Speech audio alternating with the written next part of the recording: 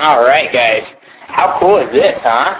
I feel like we're the underground church in some closed country like China, and this is all secret, and we could all get busted at any time and get taken to jail or executed or something like that, because that is happening all over the world, and people actually do have to meet in really small places in secret like this just to praise God together. So yeah, this is kind of like a little taste of that. This is really killing me trying to see you guys. I can see Vanessa. I can see a few of you guys. Is that Kyle with the headlamp? Oh, remember the headlamp. So I wanted to talk tonight about getting real with God. Russ started with talking about getting real with yourself. Isn't it good? I mean, it's kind of a hard thing to talk about, but it's so needed. It falls into the category of the big questions that people don't like to ask. People really don't like to ask things like, what's going to happen when I die? Or, why am I really here on this planet? Some people think of those, but a lot of people really just try to avoid those. If you ask those to 10 people on campus, probably 9 out of 10 will tell you, whoa, that's pretty deep. They're afraid to think of these questions often. So when Russ talked about getting real with yourself, it's kind of a topic that demands attention, doesn't it? Because it really forces you to think through, where do I need to get real? Or where do I need to change? So transitioning, we wanted to talk about getting real with God. And I wanted to start by just saying, if you're a believer, if you've put your trust in Christ, this might be a little challenging tonight. Bear with me. It is in love, and I'm saying it as much to myself as I am to anyone else. But my hope is that as you leave this retreat, that you would walk away with a conviction for the rest of your life that I'm going to live for God and no one else. This is all or nothing. I'm not going halfway. I think if even half of you guys walked away with that determination, it'd be well worth it. So take it the right way. It's not personal, I promise. I don't know any of your dirty secrets. A lot of times people are like, oh my gosh, he must have said that because of me. No, it's not because of you. This is just between you and God. So really see it that way. And I think it's kind of neat that we have the candles and no lights. Guys, take this as just a time between you and God. Most of what I'm going to share is straight out of His Word. So just take it like you and Him. Okay, if you have not yet put your trust in Christ, 2 things. 1, it is a little strong, but not for you. For the people that have put their trust in Christ, because hypocrisy is lame. And when we talk about getting real with God, the opposite of that is not getting real with God. And there are too many people that call themselves Christians that don't ever get real with God. And that is why most non-Christians say they don't ever want to become Christians, because they've seen that too much. So don't take that the wrong way. If you haven't yet put your trust in Christ, just realize that it's a big deal. And I wanted to say, if you don't yet have a relationship with Christ, the biggest way that you can get real with God is to investigate that relationship with Christ and see what that really means. If you want to know about Jesus, ask somebody that you think would know how to explain that to you sometime before you leave, because there's no greater way that you can get real with God. So what does a life that's real with God look like, guys? I wanted to start out with this because this is just amazing. Psalm 34:8 says, taste and see that the Lord is good. How many of you in here right now have tasted and seen that the Lord is good? I mean, honestly, guys, have you had those times where you realize nothing in this earth compares with Jesus? Where you've been, maybe it wasn't emotional, maybe it was emotional, I don't know. I don't know how you're wired. But where you were convinced that there was nothing greater in life than your fellowship with God. Have you had those times? Taste and see that the Lord is good. Remember in John 4 and in John 7, Jesus said that He would meet our deepest needs in a way that nobody else could. Life in Him, and life with Him, guys, where we're real with Him, is the most satisfying thing any of us will ever experience on this planet. I promise you. I love being married. I love having a baby girl. They're great things. I love shooting elk. I love snowboarding. I love hanging out with all you guys. But you guys, none of it compares with my time with Jesus every single morning. None of it compares with the relationship that I have with Him. Because He is everything, guys. Psalm 63:3, King David said, your steadfast love is better than life. Better than life. See, he knew that God was good. He tasted and he'd seen. And he could say, your love, God, is better than even life. He was a guy that got real with God. He was very real. You guys, he sinned like crazy. He did some really stupid stuff. Probably worse than anything any of you have ever done. And he gave it to God, and he accepted God's forgiveness. And then he was able to say, God, your love is better than life. It's better than anything I've ever experienced. There's nothing in this life that compares with Him, guys. Jeremiah 30:21, knowing that, God asks, who is he who will devote himself to be close to me? And as we think about this topic about getting real with God, I want you to think through that question. Are you willing to devote yourself to be close to God? The Bible's real clear about not making quick decisions or not making quick commitments. So think that through. Are you willing to devote yourself to be close to God? And what does it entail to be close to Him? Psalm 119:58 says, I have sought your face with all my heart. That was David again. See, he understood, again, what it meant to devote himself to be close to God, to where he could say, I've sought you with all my heart. See, I don't think I can say that, guys. I've sought God with all my heart. I don't think I can say that. So I know there's room for me to get real with God, right? Because I know that there's something lacking. I know that maybe I've sought Him at times with 80 or 90%, and I've sought Him at other times with much less. I don't think I could ever say I've sought Him with all my heart, every single bit of me.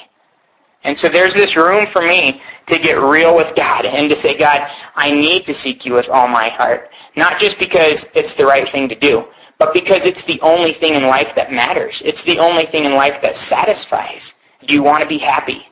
I think happiness is kind of a subjective term. But do you truly want to be satisfied in this life? It's only found in Christ. That's what He said. And it's so true. So, knowing that, guys, Hebrews 10:22 says, let us draw near to God with a sincere heart in full assurance of faith. And that was something that I wanted to start out with also, is saying, let us draw near to God with a sincere heart. Sincerity is important. Sometimes I can kind of casually draw near to God. I'll flick open my Bible today. How many of you guys have done that? I've done that, right? Yeah, I'll read a couple chapters. I'll read the proverb for the day, or maybe I'll pray. That's casually, almost flippantly drawing near to God. And what we're told to do in Hebrews 10 is draw near to God with a sincere heart, with everything in me. This is what David did, seeking God with everything in me. Right? And it says, in full assurance of faith. See, I can come to God with full assurance. You guys, as soon as you accept His forgiveness, you have full security in Him. You have full assurance in Him. There's nothing separating you from Him. So you can draw near with that full assurance. And then what's our theme verse, guys? James 4:8. Somebody say it. Draw near to God and He will draw near to you. Draw near to God and He'll draw near to you. That's exactly true. So why don't we? That's what I want to challenge you guys with tonight, is why don't we? There are reasons that we don't. And I think it goes back to getting real with God. We're too much our own. We're too much who we want to be. And it's time for each of us to do a little introspection and to say, now's the time for me to really get real with God. And to look at where my walk with God really is, not just a function of how long I've been a Christian. A lot of people think, I grew up in a church, I've been a Christian all my life, so that equals maturity. That does not equal maturity. I've seen people in Nepal that have been a Christian for 1 year that have led their entire village to Christ, whose houses have been burned down and they've been beaten nearly to death because of the choice they made for Christ. And I think that there's a lot more depth there than there is in a lot of pastors that have lived their entire life as Christians here in this country. Guys, we need to get real with God. We need to get real with God. So here's how God phrased it. This isn't just an idea. The Bible doesn't use the word, hey, get real with God, okay? I don't think there's any verse that says that. Actually, I promise you there's no verse that says that. But God desires that. And this is how God said it to Job. In the book of Job, chapter 38, verse 3, He said, brace yourself like a man. I will question you, and you will answer me. How's that for cool? So God came to Job, really, and He said, you know what, Job? It's time for you to get real with me. No more playing around. Brace yourself like a man, and we're going to have a discussion. We're going to talk. Okay, that's how God put it. And that's kind of what I wanted to start with tonight, is let's take God up on His offer and see what it means to really get real with Him and to take that next step. Okay, now here are some of the hard verses. And I'm going to keep this kind of short because I don't want to have discussion groups tonight, but I want each of you guys to be able to just get alone for 20, 30 minutes, and you make the decision yourself where you need to go with God, what your next step is. I don't know what that is for you, but you know where it is. So I want you to have that ability to just not get in some group or something, but just to focus between you and God. So as you think about that, here are a few really good verses that are also kind of hard. In Isaiah 29:13, and Jeremiah 12:2, in Matthew 15:8, and in Mark 7:6, it says this 4 times. God says, are you guys trying to write those down? Yeah. Oh my gosh. In the dark, you guys are awesome by candlelight. Isaiah 29:13, Jeremiah 12:2, Matthew 15:8, and Mark 7:6. Each of those verses says, these people honor me with their lips, but their hearts are far from me. These people honor me with their lips, but their hearts are far from me. What it's describing there is people that say all the right Christian words and do all the right Christian things, but in reality there's not much there. It's just almost like a facade or a shell or a show that people can see. And I know all of you guys know people like this, and you probably agree you don't like them, right? That is the challenge here, where God says these people honor me with their lips, but their hearts are far from me. See, these people are not real with God. There's something lacking. In 1 John 3:18, we're told, "Dear children, let us not love with words or tongue, but with actions and in truth." See, when we love with words and tongue, but not with our life, that's hypocrisy. That's hypocrisy. And that's not cool. We see too much of that. It says, let us not love with words and tongue, but in action and in truth. Let's be real with God. Let's let our lives live out what we're saying and what we're talking about. Let's let our lives show what we believe. Isaiah 57:11. I highlighted this years ago when I was probably about 16 years old in my Bible. And I wrote a note next to it just saying, God, please don't let this be true of me. It says, whom have you so dreaded and feared that you have been false to me? Whom have you so dreaded and feared that you have been false to me? And have neither remembered me nor pondered this in your hearts. And I think too often that really describes me. I'll be false to God. I won't remember Him. I won't ponder any of that in my heart. I don't sit and think, why don't I give God the time of day? Why doesn't God have importance in my life the way He should? It's almost like it never even comes to mind, right? Sometimes we just get doing our own lives and all this. And what God is saying here is, why in the world would you do that? I've given you your life. I've given you your salvation as a free gift. I desire friendship with you on a daily basis. I desire to bless you as my child. Why in the world would you turn your back on me and not even think about it, almost act like it's not even a big deal? See, in Revelation 3:15 through 16, Jesus says, I know your deeds, that you are neither hot nor cold. I wish you were either one or the other. And then he says, so because you are lukewarm, neither hot nor cold, I'm about to spit you out of my mouth. And this was the deal. He's saying, too often we're not hot or cold, guys, for God. Too often we just play this game where we say the right Christian stuff, but our lives don't show it. We turn our backs on God. We don't even think about it. We're not really either way for God, hot or cold. We're just kind of lukewarm. You know, I'll go to this Christian meeting. I'll go to that Christian meeting. But it's really just a bunch of meetings. We might as well go to a bunch of water polo meetings or something like that. It's not that big a deal if it's just meetings. You guys, I like Connect. I hope you guys like Connect, but it's just a meeting. If Connect is your walk with God, you've got a long way to go. I say that just because no meeting can ever take the place of God in your life. 100 meetings cannot take the place of God in your life. God wants you. He wants your heart. He wants 100% of everything in you. He wants everything.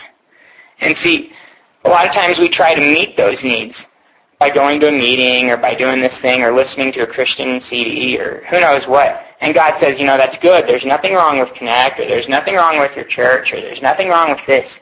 But that's just one very little small part. The real deal is me. Me. And that's what God wants. In Jeremiah 7:13, God says, while you were doing all these things, I spoke to you again and again, but you did not listen. I called you, but you did not answer.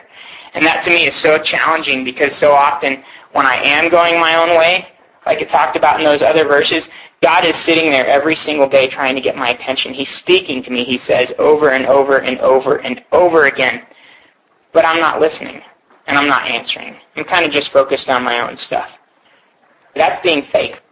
To say, I'm a Christian, and I love God, and I go to Christian meetings, but you know what? I'm not going to give God everything.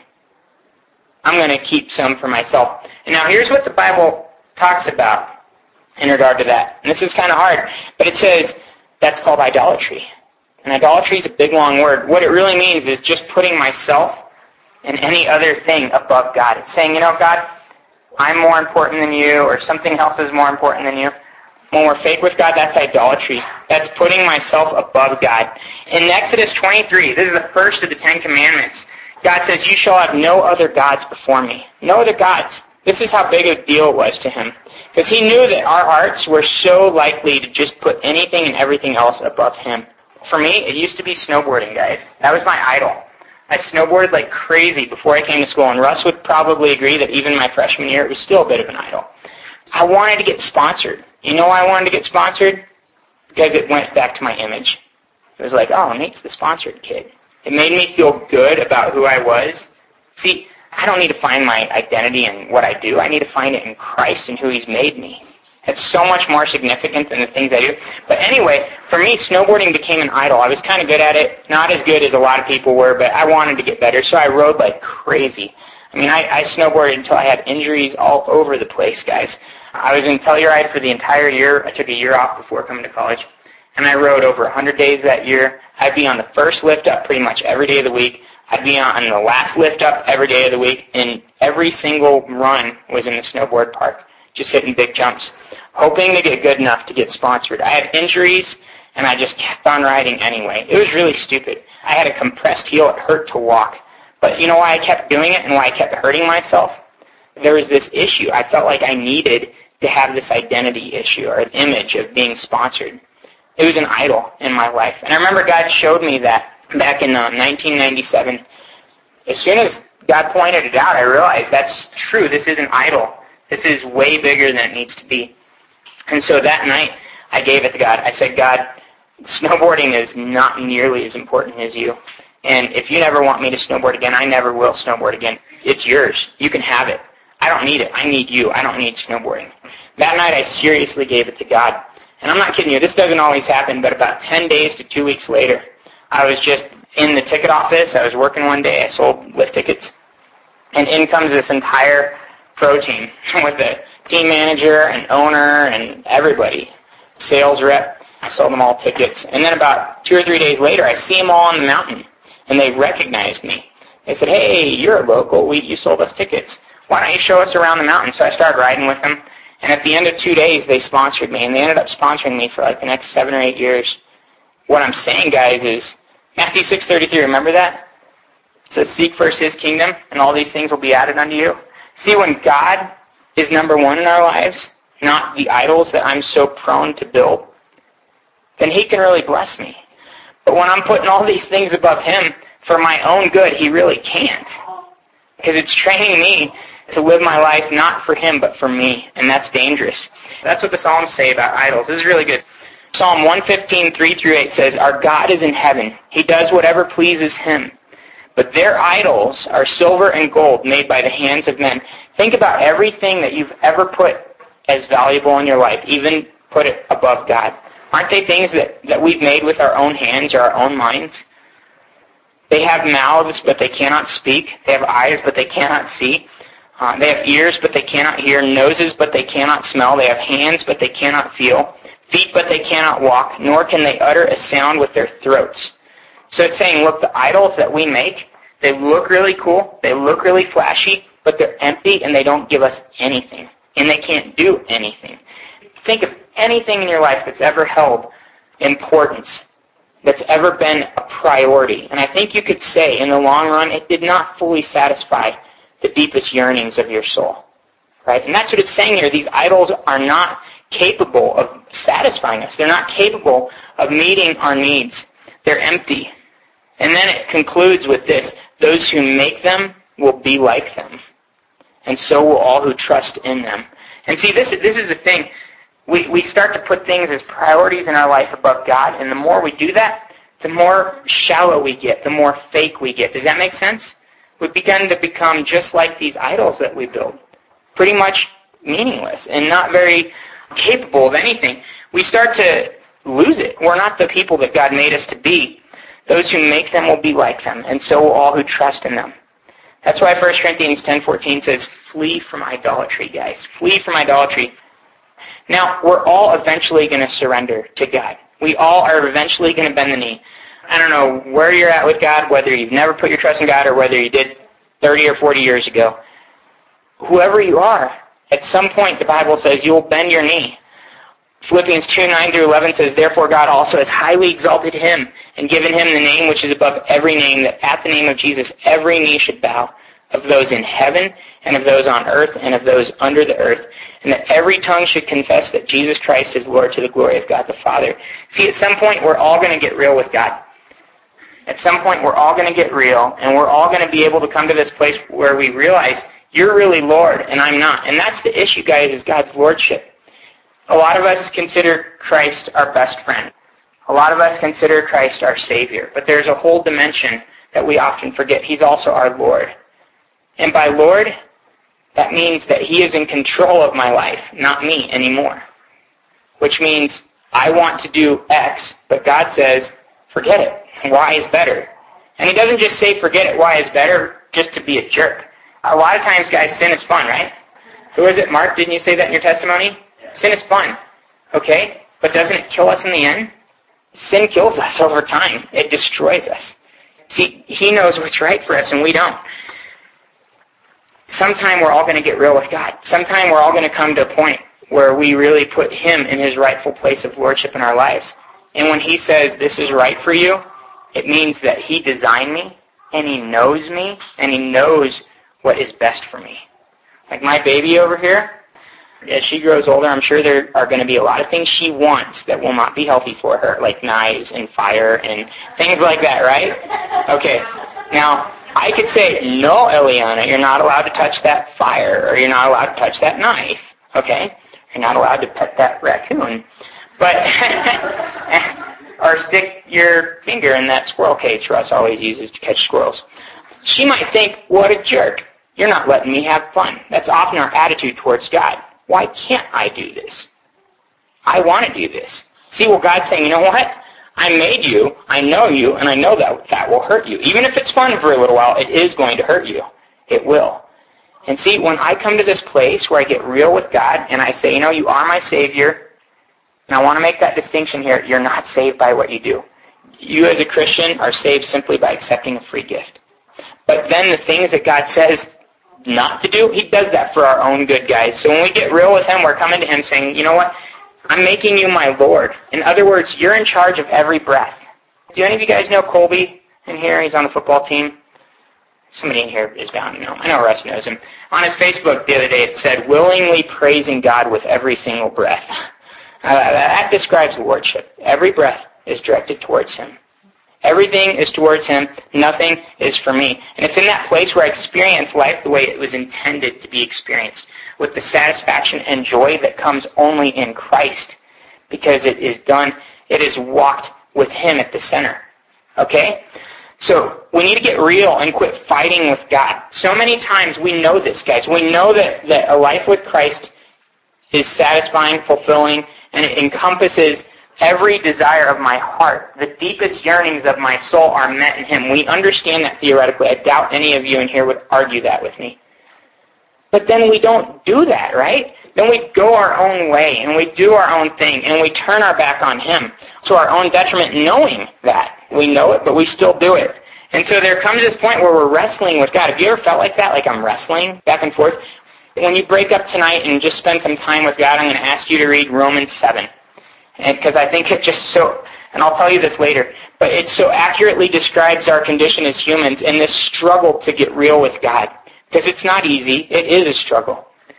But what I want to say is this, you're not the first person. In Genesis 32, talks about a man named Jacob who wrestled with God. Literally wrestled with God. Now this is pretty crazy. I don't think God has come down and physically wrestled with anybody in this room. Okay? But Jacob wrestled with God, guys. He wrestled with him. He wrestled with him. He wrestled with him. He would not surrender. Until finally God had to physically harm him. He had to physically harm him in a way that would cause him to surrender. I know God is strong enough, he could have just won it right there off the bat. But I think Jacob had to fight this out with God. And sometimes it's the same for each of us.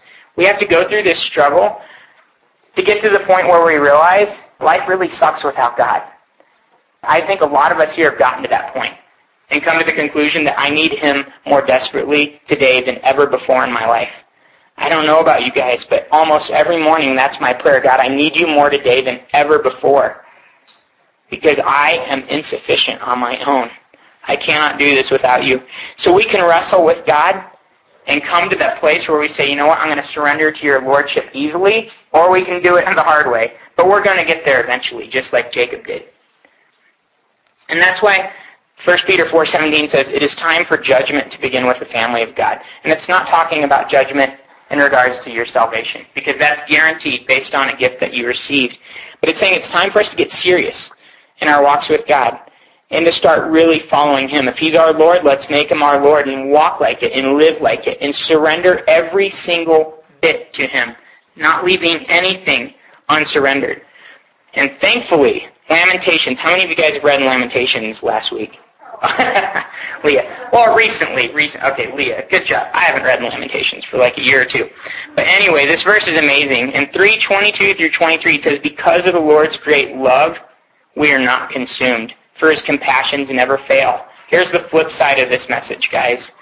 It says, they are new every morning, great is your faithfulness. So his compassions, his mercy, guys, is new every single morning. So in this struggle that you're having in your life and that I'm having in my life, to surrender completely to Christ, to make him Lord of every aspect of my life, in that struggle, remember, every single day, his mercies are new.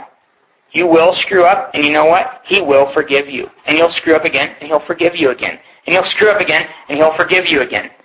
He's not after perfection, guys. Jesus was already perfect. Thank God. Now I get to live my life in him. So I don't need to be perfect. That's not the focus. It's human perfection. But perfection in Christ, right? And so the deal here, guys, is we can live in his mercies every single day, realizing I'm striving to surrender everything to him. And when I fall, I'm living in his mercy and realizing that I am forgiven. 2 Timothy 2:13, if we are faithless, he remains faithful because he cannot disown himself. So even when we fall and we're faithless, he is faithful still. And he never drops us. You guys remember in John 10:27 and 28, where he says he holds you in the palm of his hand and no one can snatch you out. See, he does not drop you. You are secure in him. In Revelation 3:19, Jesus himself puts it this way, those whom I love, I rebuke and discipline. So if he loves you, he will rebuke you and he will discipline you. But he's doing that because he loves you, because he wants to conform you to his character. 2 Corinthians 3:18. And so this is how it ends up. So be earnest and repent. Those whom I love, I rebuke and discipline. So be earnest and repent. How many of you guys love the word repent? Probably nobody in here. I hate that word, okay? You know I hate that word? I was talking with one of the new students last week that just became a Christian in the last couple of years, actually last year. And he tells me, I hate the word repent. And I said, you know what? I hate the word repent too. And I said, you know why I think you might hate the word repent though? He said, why? I said, probably the same reason I do. Because for about 18 years, 20 years, I was told it meant something it didn't mean. I was told it meant quit screwing up and from now on, do everything right. Isn't that kind of what we think repent means? Get your act together. That's not what it means. Repentance, guys, is when I come to God and I say, I'm changing my mind. Before I used to be going my way, now I'm simply saying, it's your way, God. See, it's this whole issue of lordship, of surrendering to him. It's not saying I'm going to be perfect forever. It's not saying I'm never going to sin again, because that would be impossible. And that's probably why a lot of people don't like that word, because they know they don't want to try to do something that's impossible. You feel like you're always failing. But see, that word is really beautiful when you know what it means. It means I simply surrender to Christ and let him change me from the inside out. So Jesus again says, those whom I love, I rebuke and discipline. So be earnest and repent.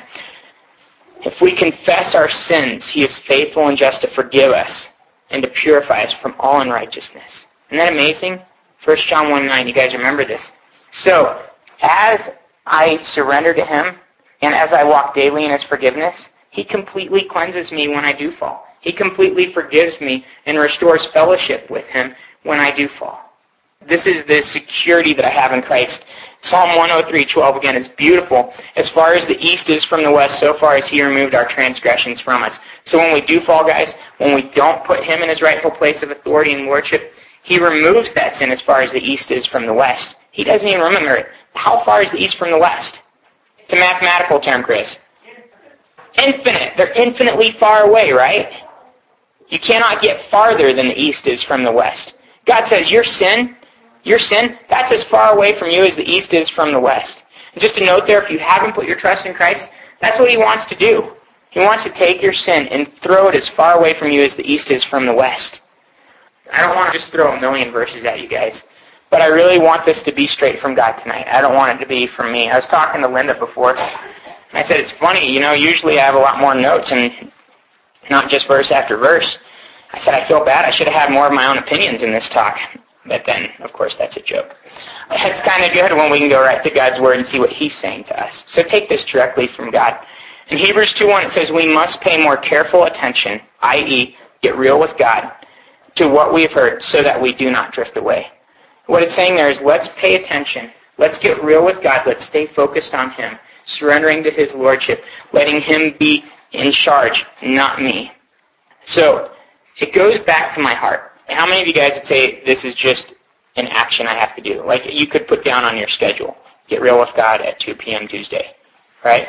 That's not the level that this is at. This is at the level of my heart. This is at the level of my soul, my emotions, my mind. This is me, the real me. That's why it's so important that Russ talked about getting real with yourself this morning, because that has to come first. This goes right to the core of who I am. And see, God, knowing that, speaks to the people, to His people Israel in Jeremiah 4:3-4, saying, break up your unplowed ground. So in my heart, there are things that need to be broken up. There are idols that need to be crushed. It says, break up your unplowed ground and do not sow among thorns. And then get this, circumcise. There's another word I don't like so much. Exactly. And then he says, circumcise yourselves to the Lord. Circumcise your hearts. See, he's saying in my heart, I have a lot of things that are very, very, very valuable to me. They've actually become too valuable, too important. They've become too high, and I've made them that high. And he's saying, you know what you need to do? You need to cut them off. You need to say, you're gone. And that kind of hurts. Have you guys ever turned your back on something that you held dear for a very long time? God's saying there are a few of those things that are going to need to get cut off your heart so that you can surrender completely to me. But it's going to be the best for you in the long run. Because He promises you in Ezekiel 36:26, get this, I will give you a new heart and put a new spirit in you. I will remove from you your heart of stone and give you a heart of flesh.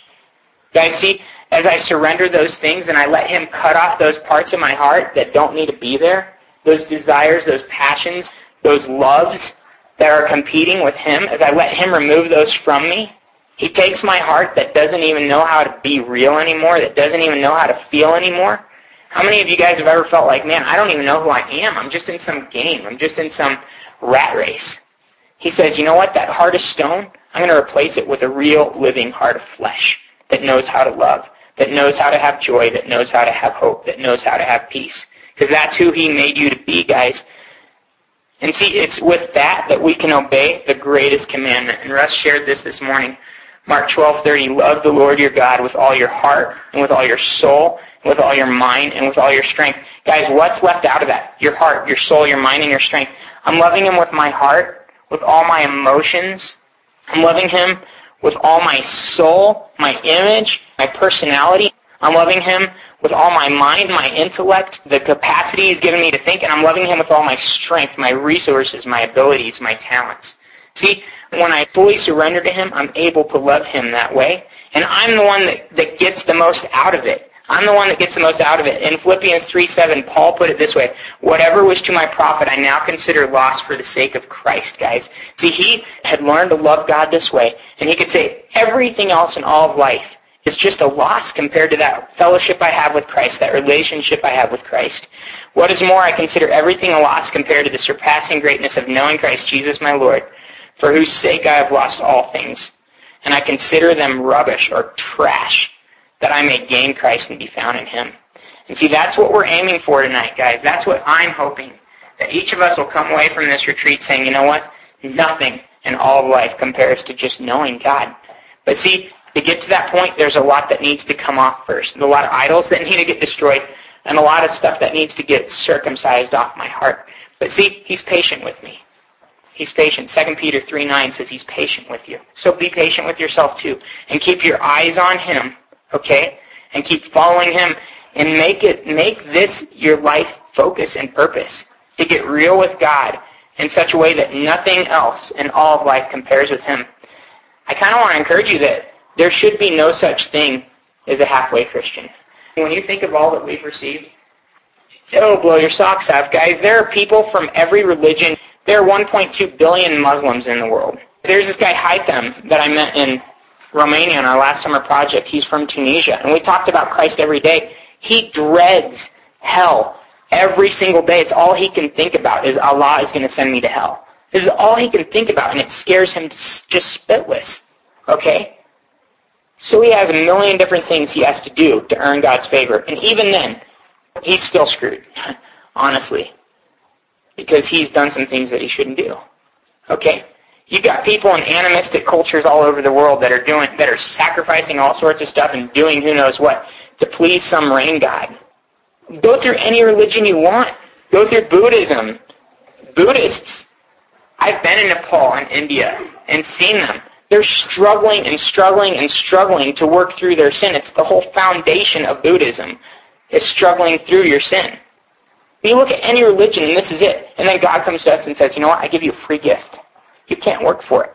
And how could I not respond with everything? He's given me all I have. I am who I am because of him. Now I just want to close with the last couple verses for all you guys that are writing a bunch of them. But it's interesting. It's kind of unique because Paul, James, Peter, and Jude all got real with God. I wanted to leave them as an example. They got real with God, and God did a lot through their lives. That's why I'm talking about them right now. You know, if they never got real with God, I doubt we'd be mentioning them in this talk. They got real with God, and in Romans 1:1, you can remember these verses because they're all 1:1s. James 1:1, 2 Peter 1:1, and Jude 1:1. They all start saying and defining themselves as bondservants of Jesus Christ. They're saying, you know what? He is everything. He is everything and I am nothing. See, they got it. They got this lordship issue where they could say, you know what, you're Lord and I'm not. You're everything and I'm not. And so God was able to use them. So right now, nothing compares with getting real with God. But our natural flesh is going to try and fight it. It really will, right, guys? I mean, that's how we all are. It tries to fight it. So what I want you to do tonight, for the next 20, 30 minutes, get alone with God. If you need longer, take longer. And really connect with God. Read Romans 7, and just think about what Paul's saying there. And especially think of the last two verses in that chapter, and what his answer to that is. Okay? And I want you to think through the issue of idolatry versus lordship. Think through what areas of your life you've put up above God, where you've made him more important to you than God.